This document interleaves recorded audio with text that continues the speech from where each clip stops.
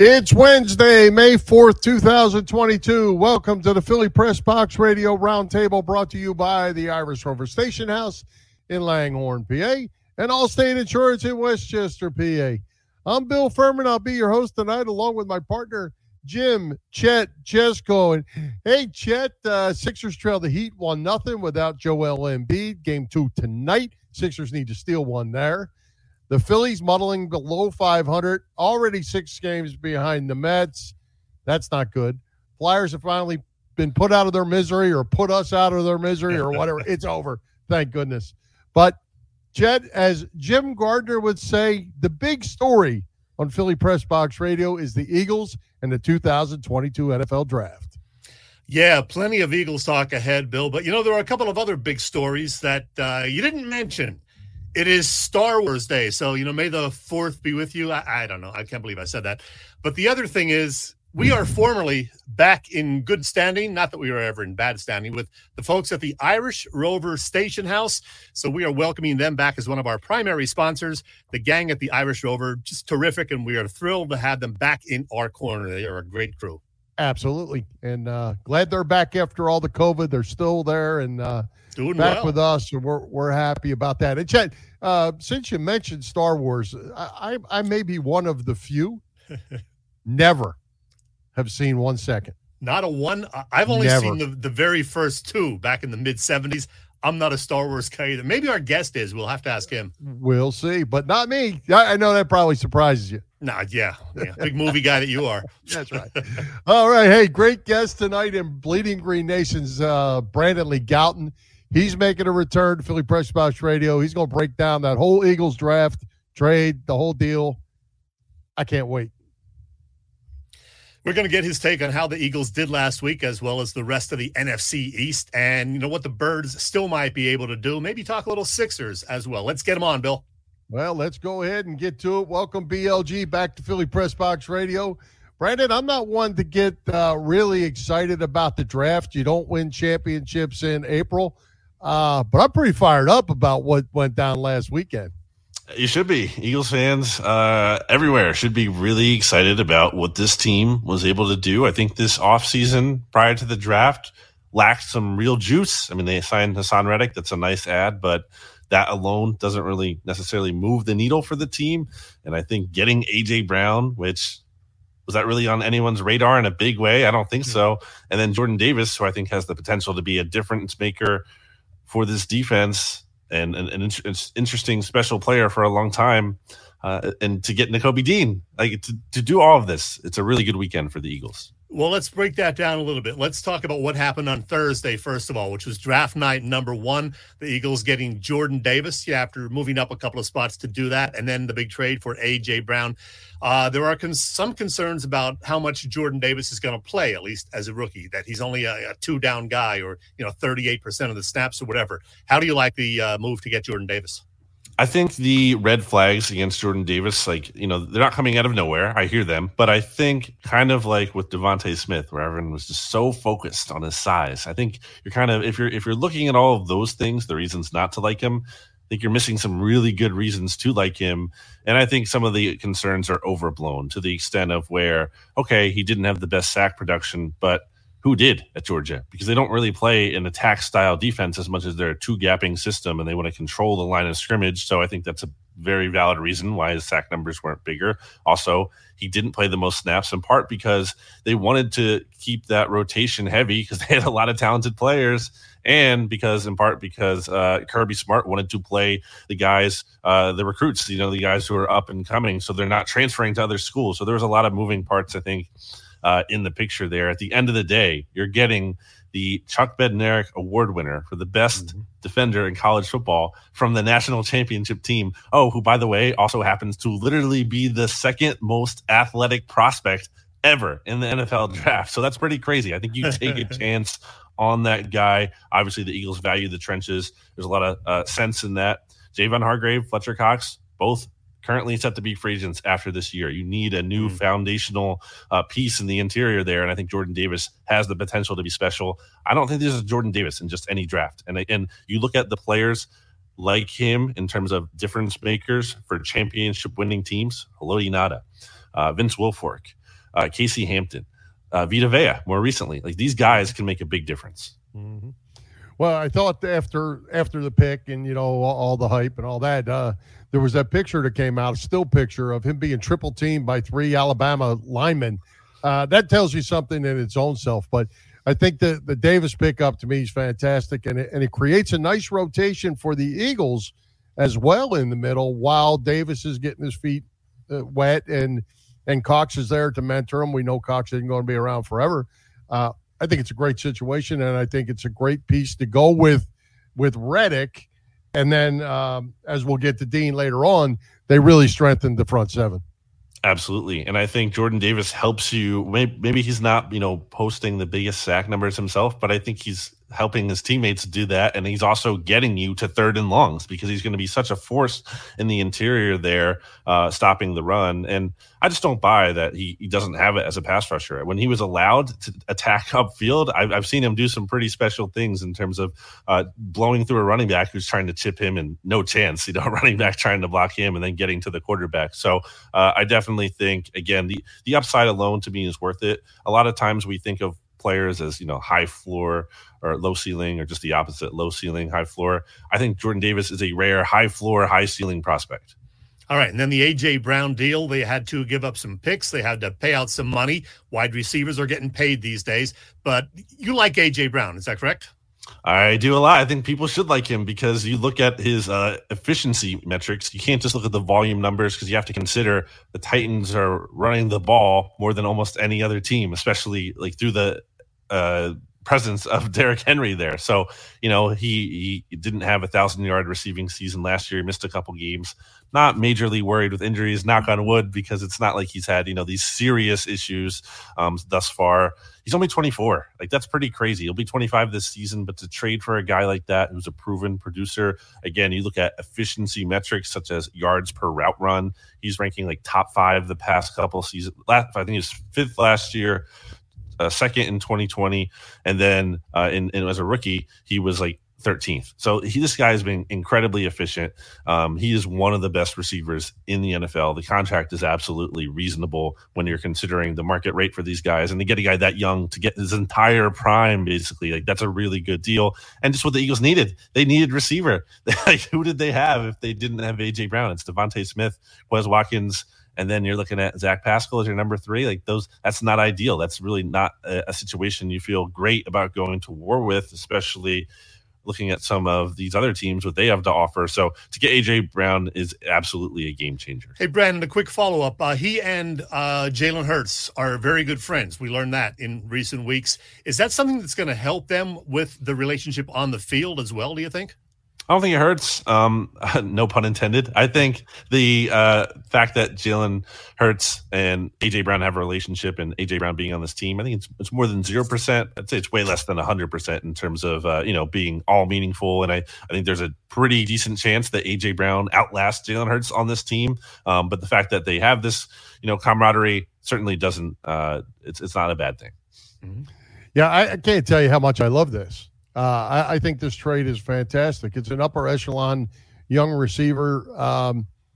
I think they were probably going to have to draft a receiver at some point, whether they'd have done it here in the first round or early in the second round. But we've seen how that's worked out recently. Not so good. There's no reaching for this guy. You swapped first and you traded a 3rd-round pick for a Pro Bowler.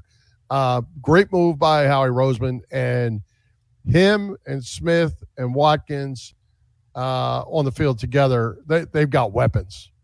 Absolutely. And when you bump down Zach Pascal to, let's say, the 5th option in this offense, and you bump Quez Watkins down to being like the 3rd receiver, that's good. That's where those guys should be. I think those are nice players for their role, but when you put them in a really bigger role, then that's not as ideal. And Devontae Smith, I thought, was really good last year. I think his numbers suffered. Speaking of A.J. Brown's volume numbers suffering from being in a run-heavy offense, the Eagles ran the ball more than any other team last year. So I think for Devontae to hopefully get some more volume this year, and you had A.J. Brown taking away attention from Devontae and vice versa, really, I just think that's a formidable thing to have. And just the style of football that A.J. Brown plays, I think is very much going to lend itself to Philly in terms of a guy who's going to fight for yards after the catch. He's physical. He's big.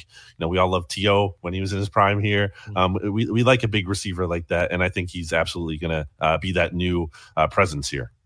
So, Brandon, as recently as about 10 days ago, Nakobe Dean was seen as a mid-first round pick by a lot of people. Didn't happen, and he kept dropping and dropping. So Eagles fans thought, maybe we'll get him in the second round. They went in a different direction there. And then the third round rolls around, and you think, hey, maybe Nakobe Dean now for the Eagles. Let's talk about Nakobe Dean. Are there concerns about, the injuries that he's had? And if they're not that serious, is this a steal like most people think? I mean, I think it's no matter what, basically, even if he – I don't want to say never plays a snap, but even like kind of realistic worst case scenario, the risk is worth it. Pick 83, I believe, but it is a little weird. You can't just say like, oh, the Eagles outsmarted everyone else and there was nothing here and there was no reason why teams were passing on him. Like that's a little naive to think. There's clearly something. Now, maybe was it a good reason? Maybe it wasn't. And maybe teams will look foolish indeed for passing up on him like that. But clearly something went into him falling that far. And even looking at what New York Giants general manager Joe Shane had to say when he was asked about kind of like why didn't the Giants take a risk on Nakobe Dean, and he basically said something to the effect of like, well, there's a reason, and I don't really want to get into that. So like, okay, kind of monitor that, and at the same time, it's kind of hard to pair that with also Howie Roseman and Nakobe Dean both saying he'll be fine for rookie minicamp coming up this weekend. So I guess we'll see if that's true, and we'll see how that goes. And it's something certainly we'll be monitoring through OTAs and training camp. Is he out there on the field every day? Is he able to stay healthy? It's something that we're going to need to see, I think, fully before we can just merely assume there are no issues here whatsoever. And obviously how he holds up through the course of a season too, assuming he's playing. So I can't just put all those concerns to bed just yet until we kind of really see it him prove he's able to be durable and be out there on the field like he was at Georgia. But still, just for him to fall that far, there's something there. But for the Eagles' sake, hopefully it isn't anything. Yeah, Brandon, I'll tell you, I'll share with you from one of my sources that said that the University of Georgia created this situation by saying he had a strain that could require surgery. Well, strains don't require surgery. Tears require surgery. And they left a lot of these teams in limbo on not knowing the real health. And that's what the drop was. Not the player. The player could play. The player was first-round pick. Well, that's much the Eagles' benefit then, because being able to pair Nakobe Dean with Jordan Davis is really nice. Just drafting those players from the championship team, kind of hard to go wrong. Howie did a good job with that last year, getting Devontae Smith and Landon Dickerson. And then you look at just what the Eagles didn't have at linebacker. I think Kaiser White is a nice one-year deal. You'll see if he can actually be a nice player for this team or not. If not, you move on. TJ Edwards, though, also on the last year of his contract, and we'll see if the Eagles really want to make him a long-term piece at some point. So in the case that both of those guys aren't around, then you have Nakobe Dean here, and that's pretty good to have. Hey, speaking of linebackers, you mentioned the other newcomer, Hassan Reddick, the Temple alum. He is an edge rusher, but I'm hearing that he's probably going to often line up as a linebacker. Is that an indication the Eagles may be playing more 3-4 this season than in the past? I think we're looking at a hybrid here. There were a lot of 3-4 looks in training camp last season, and then I would say even early in the season. And I think the Eagles kind of tried to get away from that a little bit because they probably didn't have all the right pieces for that, especially just, coming off of years and years of being a 4-3 defense and not, being fully equipped to run that style. I don't think it's necessarily what the Eagles want to move full on to, just like 3-4 all the time. I think they still have personnel for that 43 defense, but I think we're going to see a hybrid. And I think Jonathan Gannon has talked about that in the past too, and kind of emulating a little bit of what Brandon Staley has done. He specifically mentioned him. So I think we can kind of see both of those defenses. And yeah, you look at Jordan Davis being, a classic nose tackle in the middle there. That certainly makes sense. And Reddick, as you mentioned, adding him as a same kind of linebacker, edge rusher, and then Kyron Johnson, obviously, who they got in day 3, very much a 3-4 linebacker kind of mold. So yeah, they definitely are adding the pieces for that. Hey, Brandon, I wanted to ask you about the 6th-round pick, Grant Calcaterra. I believe I got that right, Calcaterra. Yep. I think he's kind of an interesting guy in that he's got some major concussion issue history, but he actually retired from football, came back, got the green light, came back, played well, probably dropped to the 6th round because of the concussion issues. Is there a steal sitting there as well? Did they reach out on a guy that, if he's healthy, could turn into being something of a surprise as well? I was watching him a little bit more, and you can really see how he made an impact in the red zone. Really good hands, the size, the athleticism seemed to help him down there. And you look at his stats, didn't post the big volume numbers, but in terms of, again, the efficiency, it was pretty good. He can make a big play, is what I'm trying to say. Not so many words. So it's definitely an interesting guy to take a chance on in day 3. The fact that he did already retire is a red flag, because you have to wonder, okay, what if he kind of has another concussion in training camp? And is he going to hang him up? And I don't think anyone can blame him if he did, but that's certainly something we're going to be monitoring, not only now, but for the rest of his career. So you kind of have to file that away and wonder, if that possibility is kind of why teams were scared off taking a chance on him. So, there's some downside there, but it'll be worth a look at the very least to see if he can kind of compete for that number 2 tight end role, because that's something they need behind Dallas Goedert. I think Jack Stoll did some nice things last year and deserves a chance to compete for that spot as well, but by no means should he just be handed that job. So the Eagles are adding some more competition there at tight end behind Goedert, which is exactly what they needed to do. So, Brandon, as I put the draft class by the Eagles up again, 7 rounds, 5 picks ultimately, 0 cornerbacks, 0 safeties. Mm-hmm. Is that a concern? When you look at the depth chart, I would say absolutely is a concern. The fact of the matter is no team is going to have a perfect roster. You're going to have holes somewhere on your team, so you have to acknowledge that. So that's part of it. But the other part of it is you're going to war with a lot of guys with question marks and just kind of Anthony Harris, who was fine last year. Not really excited about that. Marcus Epps, who I think is actually an intriguing player, but more so, again, kind of like I talked about with Quez Watkins and Zach Pascal on offense, like in their role, I like Marcus Epps maybe as like a third safety, a guy who can kind of rotate in and give you some snaps and different formations and different looks. I think that's worthwhile. But if you're asking him to be your second best safety, and then your best potentially if something happens to Anthony Harris, that's just not really the ideal spot to be. I guess one thing I would say to kind of quell any panic or at least downplay some concerns about the Eagles secondary is Jonathan Gannon, for all of his faults, I think has typically gotten more out of less with his defensive backs, or at least has had success maximizing them. You look at Xavier Rhodes, who, by the way, is still out there, and potentially the Eagles could sign at some point if they really wanted to.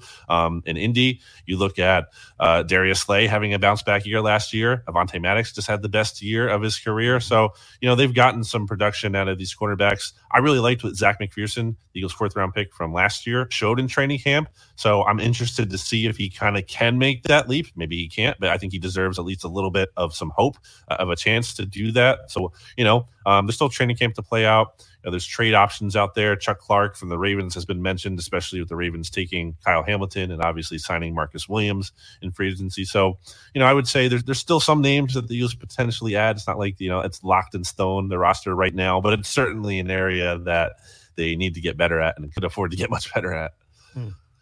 Well, Brandon, we know that this class being, this draft was much different because of the COVID class.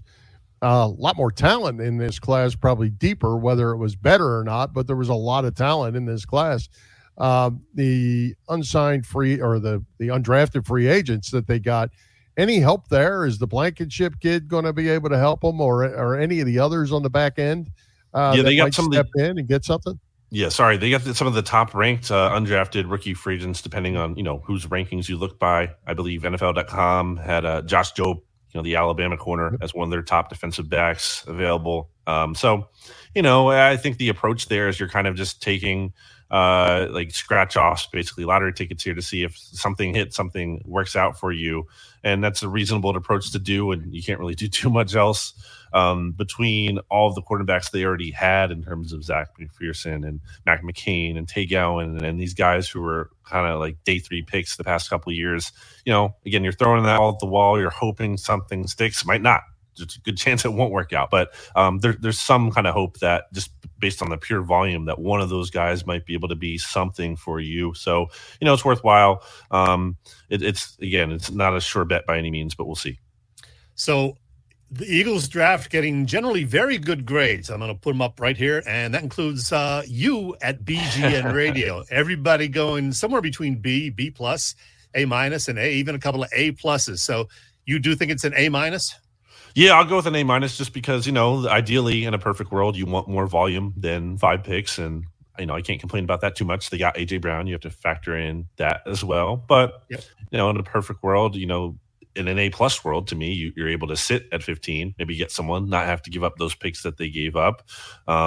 So, and if you factor in next year's trade as well in terms of the first-round pick they got in 2023 with the Saints and the 2024 second, that's strong too. So the Cam Jurgens pick knocks it down a little bit for me just from the standpoint of I don't know that that's definitely the best player available. And also, even if you would argue he is, okay, there is literally no precedent in the NFL of teams taking a center and them not really playing at all in their first year. You just don't really see examples of that. I don't necessarily think you need to take a center like that and burn a year of his rookie contract. And while some people like the Athletics' Dane Brugler were higher on a Cam Jurgens and had him as their 49th overall prospect, you look at someone like PFF or some other outlets, they had him more down by 100, 90. So there's obviously a difference in opinion there.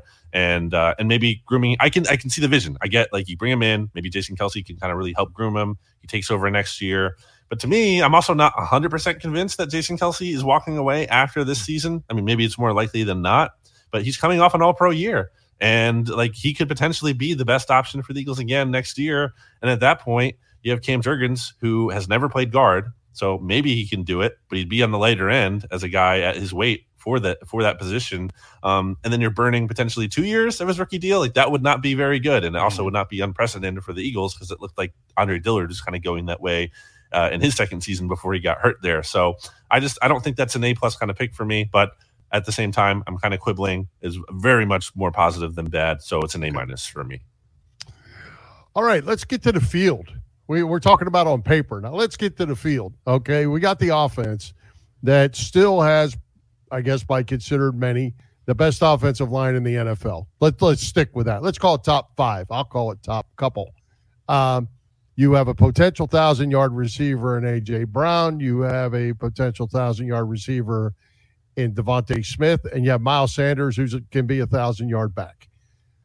We seem to think that the Eagles like to run the football first. How are you going to spread the wealth with Dallas Goedert, Quez Watkins, and so forth? And I think my own thought is they're going to set this offense up for Jalen Hurts to be very, very successful by running the ball and then being able to open the field up a little bit and not have to throw them deep balls that he has a little trouble with. Yeah, I think the Eagles want to pass the ball, ideally more than they did, again, when they ended up as the run-heaviest team in the league. You just look at where their passing rates are historically, and they're not. That's not them. I think they had to do it clearly last year when they were trying to pass the ball a lot earlier in the year, and it clearly just wasn't working out, and they really just decided to lean into the strength of their team, which was Jeff Stoutland and the offensive line and the running game. So it's hard for me to believe, at the same time, they're fully just going to pivot away from that because it did work so well. And a lot of that is still there for them. But I think they realize, and Nick Sirianni's kind of even talked about, they know they can't be that low in passing attempts. You just have to be higher than that. You have to, especially to win, the most important games and in the playoffs and against the really good teams, you're going to have to throw the ball at some point. The run is not just always going to be there for you every single week until the Super Bowl. If it was, the Eagles would have had a better chance at winning it all last season. So they definitely want to see an evolution, I believe, from Jalen Hurts. So the pressure is on him now. Look, the tools are here for the Eagles to have a really good offense, and it's on him to step up and be a better player than he was last year. Obviously, he made some strides in 2021, but not to the point where he erased all doubt by any means, and to the point even where the Eagles were certainly flirting with Russell Wilson and Deshaun Watson and looking into those options in a very serious way. Obviously didn't land them and didn't work out, but they certainly were checking in there and were not fully sold on Jalen Hurts. So now is the time for him to really step up, because after this season, he's going to be eligible for a contract. And I could be wrong, but my read on this is that his camp is very much going to want that commitment as soon as after the season, because the Eagles have flirted with those quarterbacks and they have an extra first-round pick next year. And I think Jalen Hurts and his camp are going to want that security. So he's going to have to earn it. Absolutely. Hey, I want to talk Sixers with you, but very quickly before we do that, how did the rest of the NFC East do with their drafts? The Giants, the Cowboys, and the Commanders.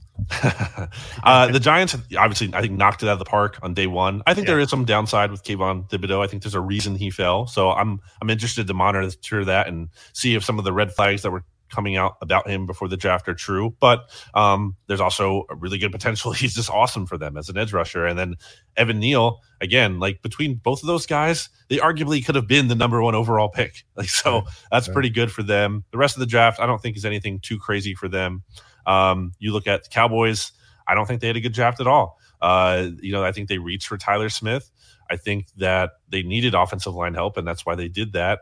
And I think you look at the offseason as a whole for them, and it really hasn't been, trending in a great direction. It hasn't been like super positive. You've had the weird Sean Payton thing hanging over them, and Mike McCarthy kind of almost feeling like a lame duck. And obviously the way their season ended was terrible for them, great for us and everyone else.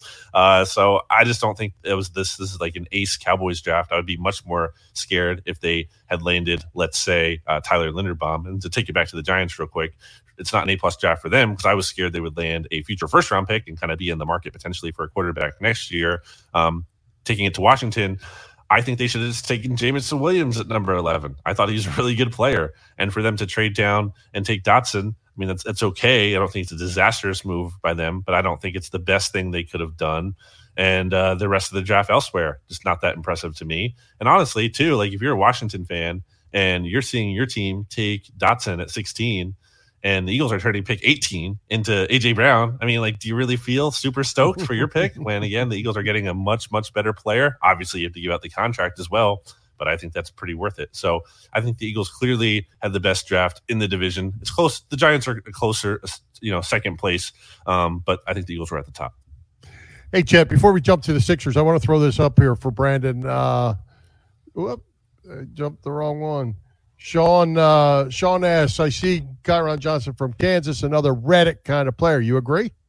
Absolutely. I think the Eagles, adding Hassan Reddick, it's like, okay, what do they do if, again, knock on wood, that guy gets hurt? You're just not going to have a player who can kind of do those types of things. And obviously, Kyron Johnson, unreasonable to expect him to be anything kind of player that Hassan Reddick is currently, but to at least have someone who can emulate that mold, I think is important. So yeah, the Eagles were looking at those types of guys prior to the draft, like a D'Angelo Malone or Jesse Lukita from Penn State. They were looking for these same linebacker types. So absolutely, I think that was the vision there.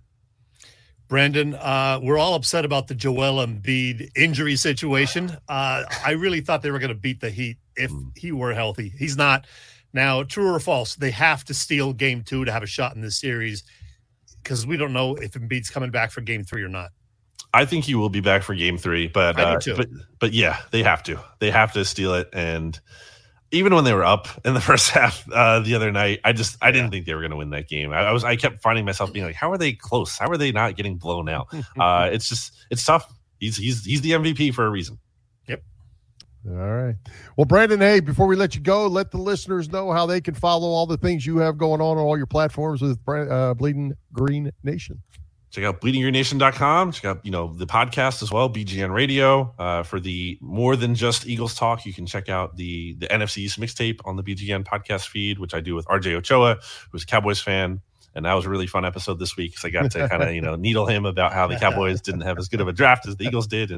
And he's kind of in denial about it, but that's fine. That's usually the case. And then obviously beyond the Eagles and the NFC East, you can check out the SB Nation NFL show where I'm talking all things football and league-wide on Tuesdays there. So that's mostly where you can find me. Obviously Twitter at Brandon Gowton and Instagram at Brandon Gowton as well. And Brandon, before you go, I just want to mention that you are part of history tonight. Philly Press Box Radio celebrated its 8th anniversary last week, which means this is the first show of our 9th year. And you, my friend, are the very first guest to make it to 20 visits. Yeah, 20. That is 2 more than both Dee Lynam and Ray Didinger. So you're the leader in the clubhouse. I can't believe I've been on all these years. You keep having me back for some reason. It's always a pleasure. Yeah, I guess we like it. And it's our pleasure. It's our pleasure. It's always great. And we certainly appreciate you taking the time to do it. And you're always informed and you're always on top of the game. And we appreciate you. Here's to another 20 more. That's right. Talk to you this summer. Thanks, Brandon. See you guys. See ya. All right, Chet. Hey, gas prices going up. Traveling is going down. Is your couch getting more mileage than your car? It's time to start saving with Allstate's pay-as-you-go auto insurance. Yeah, you know it, Bill. Allstate's pay-as-you-go auto insurance puts you in control. You only have to pay for the miles you drive with the same full coverage that a traditional policy offers. Pay-per-mile insurance gives customers greater control of their insurance costs. See how much you can save with pay-per-mile car insurance by calling your local agent. In Westchester, PA, that is Dave Lavoie. Call Dave at 610-430-0700. Once again, 610-430-0700, and start to save more now that you are driving less. And folks, one place you absolutely may want to consider driving to is the Irish Rover Station House. I'll tell you, I am so glad that we get to talk to you again about them. Boy, do they have a lot going on these days. At the Irish Rover in Langhorne this week, they are celebrating Cinco de Mayo this Thursday. Yes, an Irish bar celebrating a Mexican holiday. Why not? Saturday afternoon and early evening, there are various specials in connection with the Kentucky Derby. Have a mint julep or Derby cocktail, and don't forget your hat. You just might win a prize. I would tell you about their Mother's Day brunch, but that's already fully booked, so forget about that. But maybe next year for that. I just love the gang at the Irish Rover. Visit them on Bellevue Avenue in Langhorne and find out all you need to know on their website. It is irishroverstationhouse.com. How about that, Bill? Excellent. And we will be making a spot there sometime this summer, my friend. Let's make Absolutely. And we got to hear this tradition, Bill, right here. Hi, this is Ray Dinger, and it is always fun to talk sports with these two guys, Bill and Chet, on Philly Press Box Radio.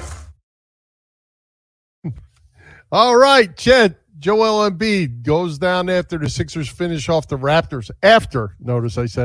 Finish off the Raptors, putting him out for at least the first two games against the Heat.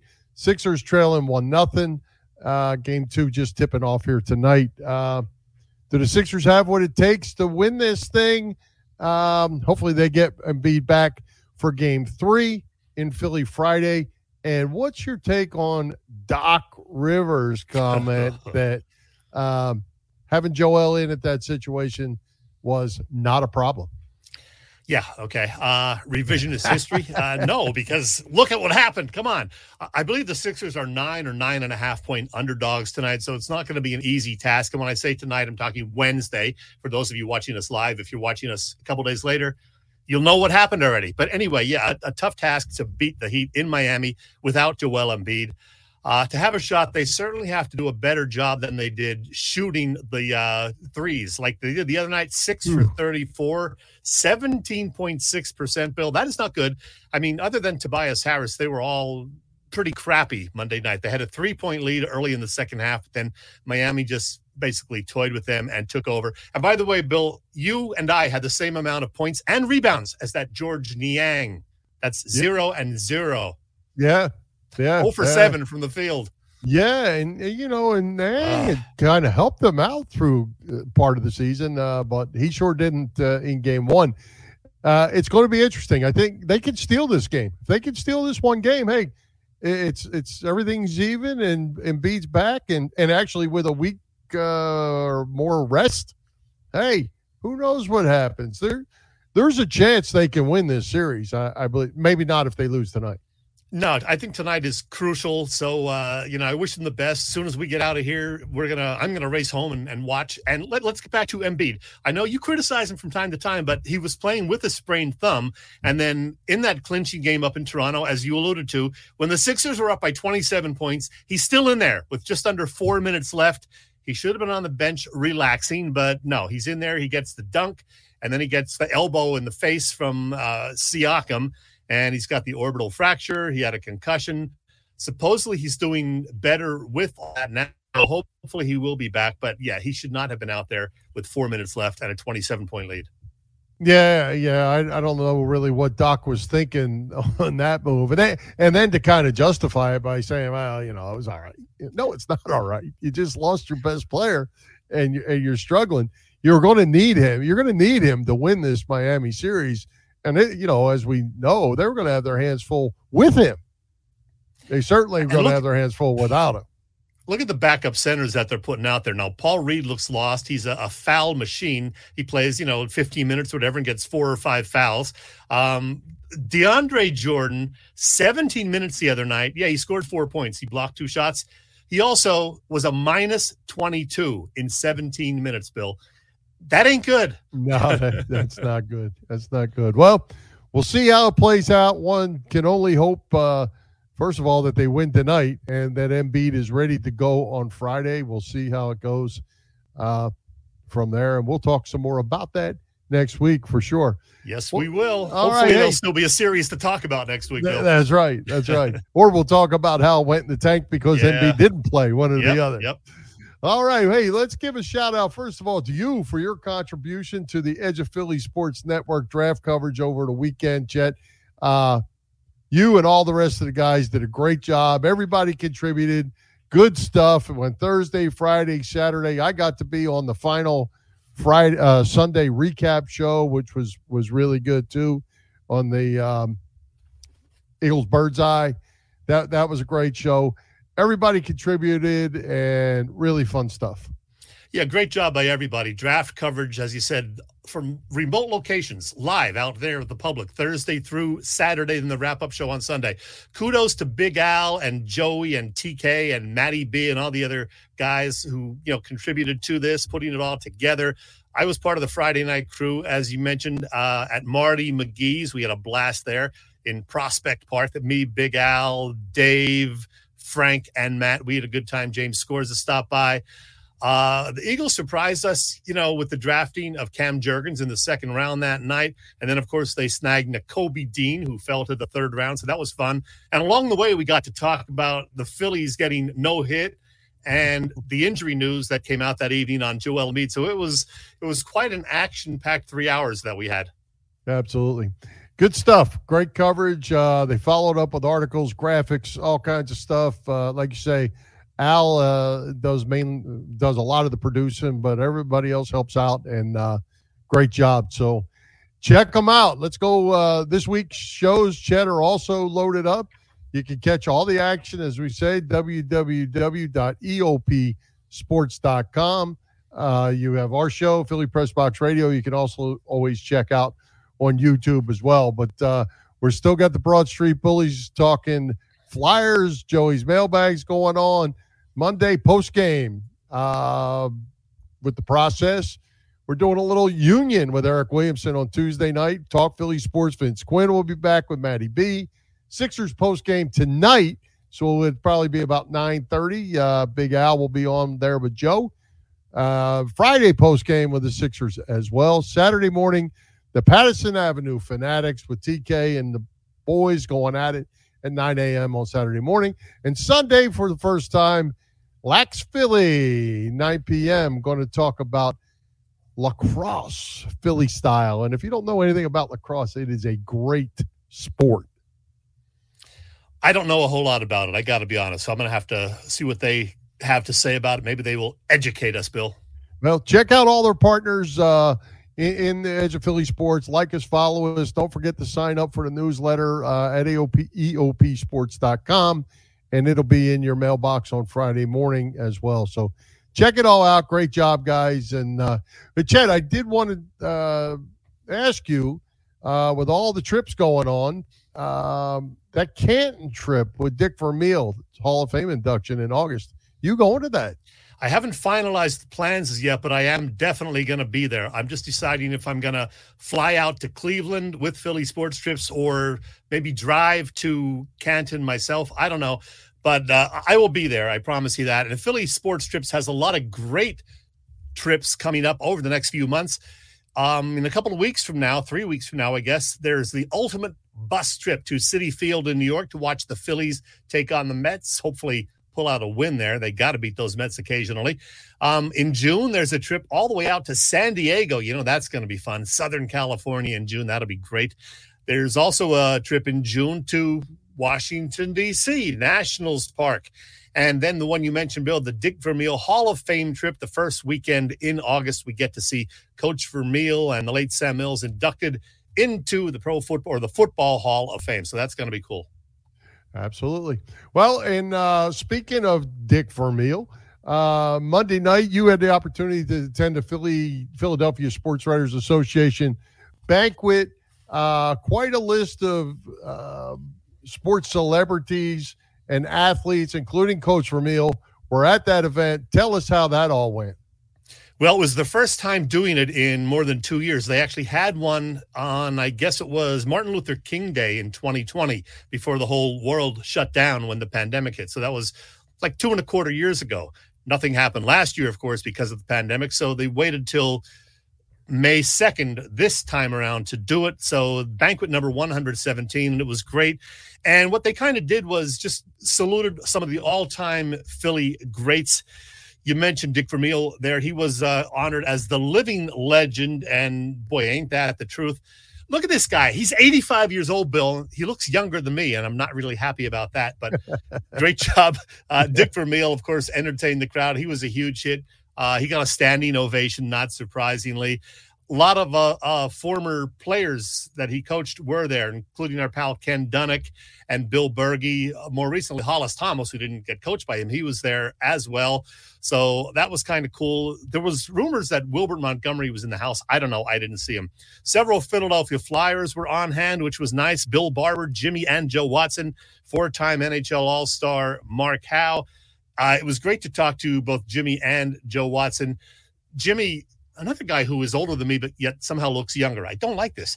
Joe Watson, finally got to meet Joe in person. We had him on the show a few months back, and he's just a happy guy. And, man, does he love to talk. So it was great to catch up with Joe in person. That was a lot of fun. Traditionally, the PSWA honors a professional or college team as their team of the year. Well, this year they did something a little bit different. What they did was they honored the nation's COVID-19 responders who over the past couple of years, the doctors, nurses, other emergency medical personnel, just got us through COVID. So accepting the award and serving as a representative of the medical community at large was Dr. Anna Dubeni, who works at Penn Medicine. Larry Bowe was there. Carly Lloyd was there. Another ex-Philly, Dickie Knowles, was there. Got to say hello to Phil Martelli. Fran Dunphy, the new coach at LaSalle. Always good to see Fran. I always remind him about my buddy Bill Barnes, because he knows the Barnes family, Mike, and especially Bill, a Temple alum who doesn't know Bill Barnes. And I remind him also of the fact that I'm from Mahoney City, Pennsylvania, the home of his former teammate Stan Ladarchik. And also said hello, of course, to the great Lou Nolan. And Lou is just so awesome. He is very popular as well. So they mentioned him as being behind the mic now for 50 years. So it was just a whole lot of fun and had a blast. So kudos to everybody at the PSWA for pulling this off. We're almost out of COVID, and it was great to see a nice crowd at the Doubletree by Hilton, as it's known now in Cherry Hill. Fantastic. Looked like it was a lot of fun, that's for sure. And like I say, star-studded Philly athletes and sports personalities. Yeah, it was great. I had a blast. I'm so glad I went, and I've been to 9 of the last 11 that they've had now. And I'll tell you right now, I'll be there next year. I'll tell you, I'll be there. All right. Sounds good. Wait, Chet, let's move on. Talk a little Phillies baseball. They're under 500. They lost 2 out of 3 to the Mets. Lost again last night. They're 6 games back. I realize we're only a 6th of the season along, Chet. But this weekend, there's 4 games at Citizens Bank Park against the Mets. They got to win 3 of those 4 games. You can't be 8 to 10 games back the first week of May. It's a long season, but you don't want to have your back against the wall too early. Yeah, every game matters. I mean, every game counts just as much in April and May as it does in September. And the Mets are looking like a really good team. So you may not win the division, but you got to still win some games and stay in the wild card hunt. Working in their favor, more wild card teams in the playoffs this year. So there'll be 3 wild card teams in addition to the 3 division winners. And right now the Phils are a couple of games under 500. They have some work to do. The pitching's been up and down. The hitting's been occasionally good, occasionally not so good. Yeah. Rhys Hoskins still scuffling. He did get a second homer the other night. I see Alec Bohm, the one guy who is hitting pretty well, in the leadoff spot this evening. So I don't know if he's a leadoff hitter, but he is for tonight. So he's the only guy that's getting on base, so you might as well put him in the leadoff spot. Yeah, and Bryce Harper's still DHing, but they didn't give us an update, unless I missed it today, on how he's doing with the shoulder and everything. So I don't know when we're going to see him in the field again. So that's a little bit of a concern, because I don't want to run Schwarber out there or Castellanos every day in left field and right field, because neither of them are known as gold glovers. Yeah. Well, I said this before the season ever started. After they made these moves, you said it right here. You needed somebody to set the table, and they're hitting 150 in the leadoff spot. And I know people don't like them. I don't care if they don't like them. Odubel Herrera can hit. Put him in the leadoff spot. Put him there until he cools off, and just let him get on base and at least get something going, because this team – as we're saying, you're having to put Alec Bohm in the leadoff spot. That's not where he belongs. The hitting season can't happen soon enough, Chet. It's got to start, and it really needs to start before this weekend. Yeah, I mean, the Rangers are a team that they could have swept, in this 2-game series. And, of course, they lost game 1. I don't know how they're doing tonight, but then 4 games coming up against the Mets, all at home. Boy, they got to get at least a split in that one. Ideally, win 3 out of 4 and show that you can compete with the guys from New York. But I don't know. Hey, you know what came up in my memories today, Bill? From 3 years ago today, Aaron Altair was designated for assignment. Wow. One of Maybe that's a memory you could forget. I thought he was going to be, pretty good. Didn't work out so well. He ended up getting DFA'd 3 years ago today, played a few games after that with both the Giants and the Mets. And then he played in Korea the last couple of years, and he didn't even get re-signed in Korea this year. Yeah. Well, I don't know, Chet. It's you just can't wait too long. It worries me a little bit that and they played so many games with the Mets here already in the first month of the season. If you're not playing them and they're in front of you, it's hard to pick up a lot of ground, because you're not beating the team in front of you. So they got to lose while you got to win. Just to, you can't pick up double dose, by beating them. And the Mets are good, and the pitching staff is better than good, and they don't even have DeGrom yet, I guess. Right. And they're not afraid to spend money. So, if they're doing well come July, they're going to even bolster that roster further. So, yeah, the Mets are a good team. Absolutely. All right, we'll look at that some more. Hey, Chet, wanted to follow up on the second annual Kendall's Crusade One-Arm Golf Challenge that our guest Leslie Goodell talked about last week. You going to that? Yet to be determined, but I hope so, because it is going to be a great event. I would love to be there for it, certainly.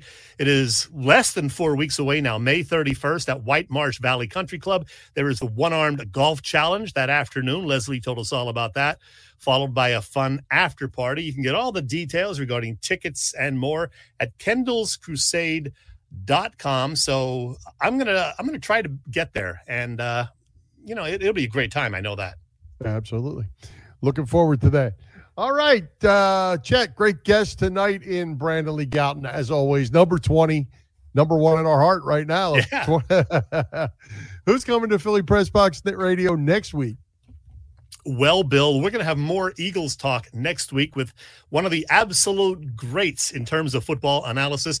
And he also happens to be right on Brandon's heels in that count. He's the Hall of Famer and one of our absolute favorites, as we said. You know who it is. It is the great Ray Didinger. So Ray Diddy will be back with us, and he said he's going to have some sort of announcement for us about something. I don't know what that is. He wouldn't give me any clues, but hopefully we'll get some kind of breaking news from Ray next week. In addition to Ray Diddy, we will have a second guest talking Phillies baseball, but I'm not quite sure who it is just yet. I had one guest lined up, and that fell through, but I will have another one coming out of the bullpen. So a little Phillies talk after Ray Diddy next week. Oh, that's going to be fun. You got me on the edge of my seat about Ray's announcement. Yeah, me too. I honestly don't know. And hopefully, Bill, as I said, we'll still have the Sixers to talk about either the end of the Heat series or, I don't know, hopefully not the season being over. Well, there'll be plenty to talk about. We'll be able to talk about the Phillies in the 4-game set against the Mets for sure. Yep. Well, hey, Chet, I've let you skate for several weeks about talking about the Flyers because I know it's not something you really like. Season has ended. 4th worst record in the NHL. Mike Yao will not be back, at least as the head coach. Bundy says, our pal Chris Terrian, what's taking so long for the house cleaning? It should have happened the Monday after the end of the regular season, like the NFL does. Yeah. What do you expect to happen from the Flyers? And frankly, do you care? Because they laid an egg for us this year. I do care. And you know what? You know how we joke about I wait till January to start watching the Flyers? This year, by January, they were pretty much eliminated. Maybe not formally, but in our minds, we knew they weren't going anywhere. And it's funny. I talked with Sam Carchidi at the Philly Sports Writers banquet Monday night. And Sam said to me, doesn't it seem like it was like a year ago that they fired AV? It was actually early December. Yeah. And it does seem like it was ages ago. And boy, I watched the least amount of Flyers hockey this year than I think since I was maybe 7 years old. I'm not kidding. I just could not get into it. Every time I turned them on, it seemed like they were tied and then right away gave up the go-ahead goal, or they were already getting blown out. So not a great year. Yeah, they got to do some house cleaning, Bill. And I don't know what they're going to do, but it's going to have to be major. Yeah, and I don't know where you start. Do you start at the top? Does the GM have to go? And you know, with the coaches already gone, you can't get rid of all the players, although they need to get rid of some of them, that's for sure. I'm not sure where you even go with this thing right now. Yeah, I didn't watch like many of the young guys that they brought up, so I don't know how, you know, the Cam Yorks and these other kids did. Who the heck knows? You watched them more than me. I mean, are there any guys that you think definitely have a future? Well, I think, you know, you mentioned Cam York, Morgan Frost, some of these young guys. They had some guys that were, you know, some tough kids that came up and battled through the end of the season, a lot more physical than they were earlier in the year. But you have to have some guys, Van Riemsdyk and some of those guys. I don't know that he sticks around, but you got to replace these goals somehow. So they got a real challenge ahead of them for sure. You can't start everybody being 23 and younger years old either. I know. And, you know, I didn't watch any of the games last night, but I heard there was some good playoff action last night. But, you know, I can get into it if it's the Flyers. I don't watch a whole lot of other NHL action, but it is still a great product that they put out there.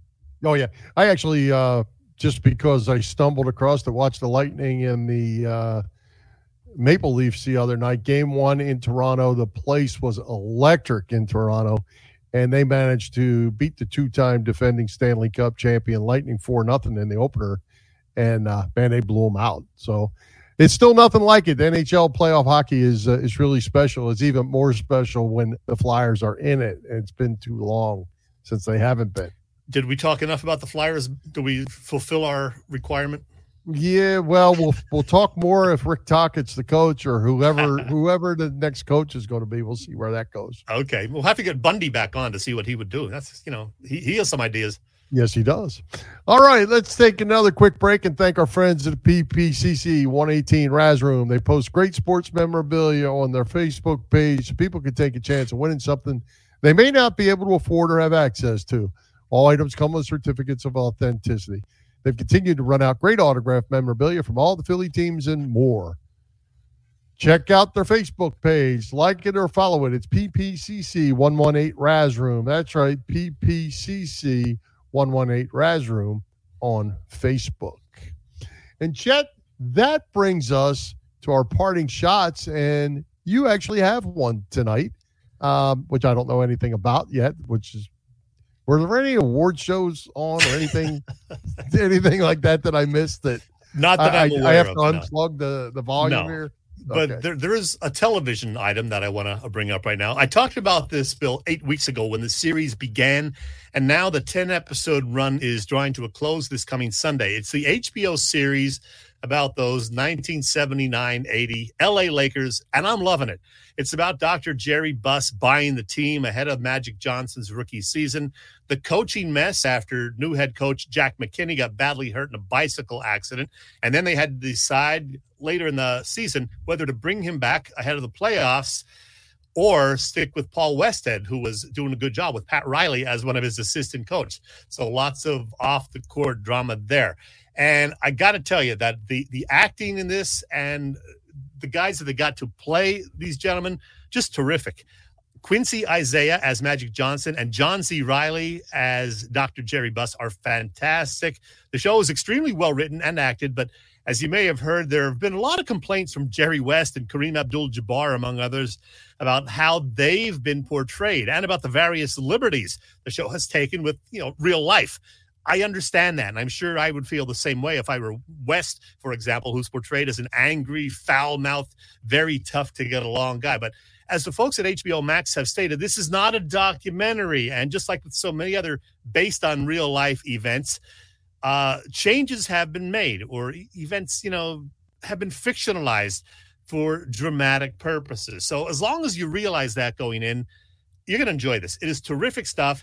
And good news for fans of the show like me, it has been renewed for a second season, so you will get to see more of it. And by the way, it's directed by Malvern's Adam McKay, who went to both Penn State and Temple, and he's doing a great job with it. So I'm looking forward to the season finale this Sunday and then a season 2.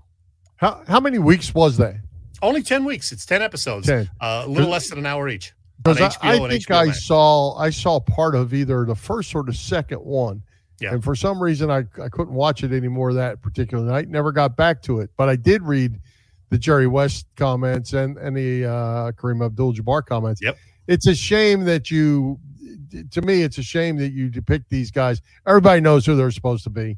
If they really were that way, I have no problem. If it's not how they were, and it sounds like that it is not how they were, I got a bit of a problem with that. Yeah, I mean, it's unfortunate for them, but it makes for some great drama. And I got to say, everybody looks very much like they did in real life, with one exception, and that is our own Dr. J, Julius Erving. We saw him a little bit a couple of weeks ago, and of course, in the finale, it'll be the Sixers and Lakers playing for the 1980 NBA title. I'm not going to spoil it and tell you who won, Bill. But okay. Well, the guy playing Dr. J is a good actor. I forget his name, but he is 51 years old in real life, and he's playing a 29 or 30-year-old Julius Erving, and he really doesn't look much like him at all. So that's the one negative that I would give. Gotcha. The one show that I watched, the one clip that I remembered, and maybe this will tell you which week it was back when Magic was in the room with, I guess it was his college girlfriend, or she was trying to be his girlfriend, and he got rid of her, dumped her, and this and that. That was pretty early on. Yeah, that was pretty early on. Magic liked the ladies. Yeah, you think? You think? All right. Anything else for your parting shot? Just want to mention lots going on in the next few days, Bill. Tomorrow, Thursday, is Cinco de Mayo. Saturday is Derby Day. And something else, which I'll tell you, Monday is Mother's Day, so a very happy Mother's Day to all the great moms out there. The other thing going on Saturday, Bill, in addition to Derby Day, it is World Naked Gardening Day, Bill, so make sure you take part. No. Oh, and I'll tell you what, in the neighborhood that I live in, I hope nobody takes part. Let's wrap it up, Bill. Oh, right. Let's thank tonight's special guest, Brandon Lee Gowton. Our sponsors, the Irish Rover Station House, Bob Sullivan's LakeYourAge.com, PPCC 118 Raz Room, and Dave Lavoie of Allstate Insurance in Westchester, PA. For Jim Chetchesko, this is Bill Furman. We hope you enjoyed the show. We'll join Philly Press Box Radio next Wednesday, May 11th at 7 p.m. You can see us live on Facebook or listen through our website, PhillyPressBoxRadio.com, or you can listen through Blog Talk Radio /PhillyPressBoxRadio.com and all the other podcasts, Google, iHeart, Apple, and all the others. So with that, high hopes, Philadelphia sports fans, and let's go Sixers.